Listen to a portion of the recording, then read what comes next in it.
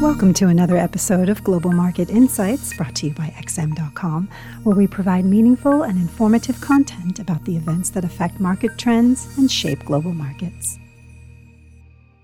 You're listening to the Market Comment podcast by Mario Hadjikyriacos for Thursday, August 10th here at XM.com. I'm Christina Marujos. Global markets are holding their breath in anticipation of today's U.S. CPI inflation release. The stakes are high as this data set will be critical in shaping expectations about the trajectory of interest rates. It could either cement the view that the Fed has already concluded its tightening cycle or bring this notion into doubt, driving the dollar and risk assets accordingly. In July, forecasts suggest both the headline and core CPI rose by 0.2% in monthly terms. On a yearly basis, that could translate into an increase in the headline CPI to 3.3% from 3% previously, while the core rate is projected to hold steady at 4.8%. As for any surprises, there is some scope for a hotter than expected CPI report. Gasoline and broad commodity prices shot higher in July. Business surveys pointed to a reacceleration in price pressures, and rents are unlikely to cool materially, with home prices hitting new record highs in much of the country. Encapsulating these upside risks is the Cleveland Fed's inflation nowcast model, which points to a monthly increase of 0.4% for both headline and core in July, far above the consensus of 0.2%.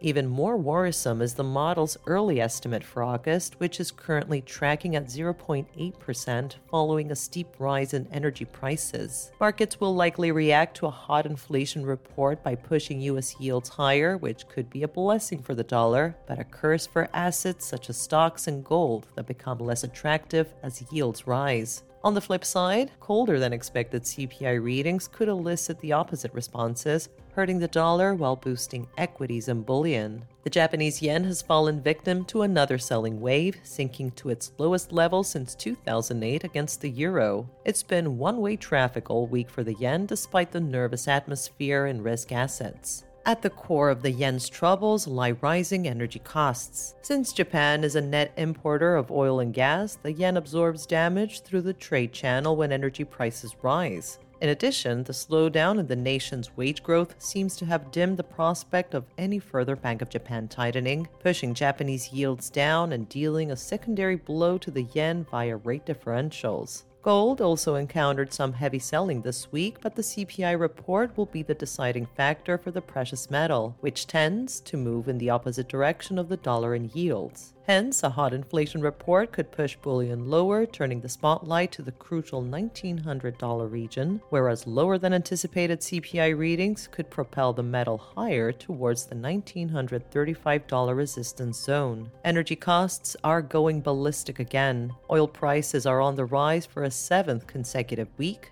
hitting new multi-month highs in the process, while futures tracking European natural gas prices rose 28% yesterday amid concerns of supply disruptions. While the demand outlook remains bleak as the world's largest energy consumer, China, continues to lose steam, it appears supply conditions have gotten so tight after a series of production cuts from Saudi Arabia and Russia that prices have managed to find support. Whether this trend persists will have repercussions not just for energy markets, but also for inflationary pressures and therefore riskier trades as well. Speaking of riskier trades, Wall Street pulled back yesterday with a tech-heavy Nasdaq leading the decline as some air came out of Nvidia shares. This year's equity rally has been stunning because it has defied rising yields and declining earnings, resulting in valuations becoming increasingly expensive. Ergo, a lot of future optimism is already priced in, and reality needs to live up to these rosy expectations for these levels to hold.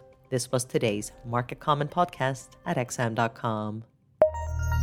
Thank you for listening to another episode of Global Market Insights, brought to you by XM.com. For more in-depth technical and fundamental analysis, be sure to visit www.xm.com/research.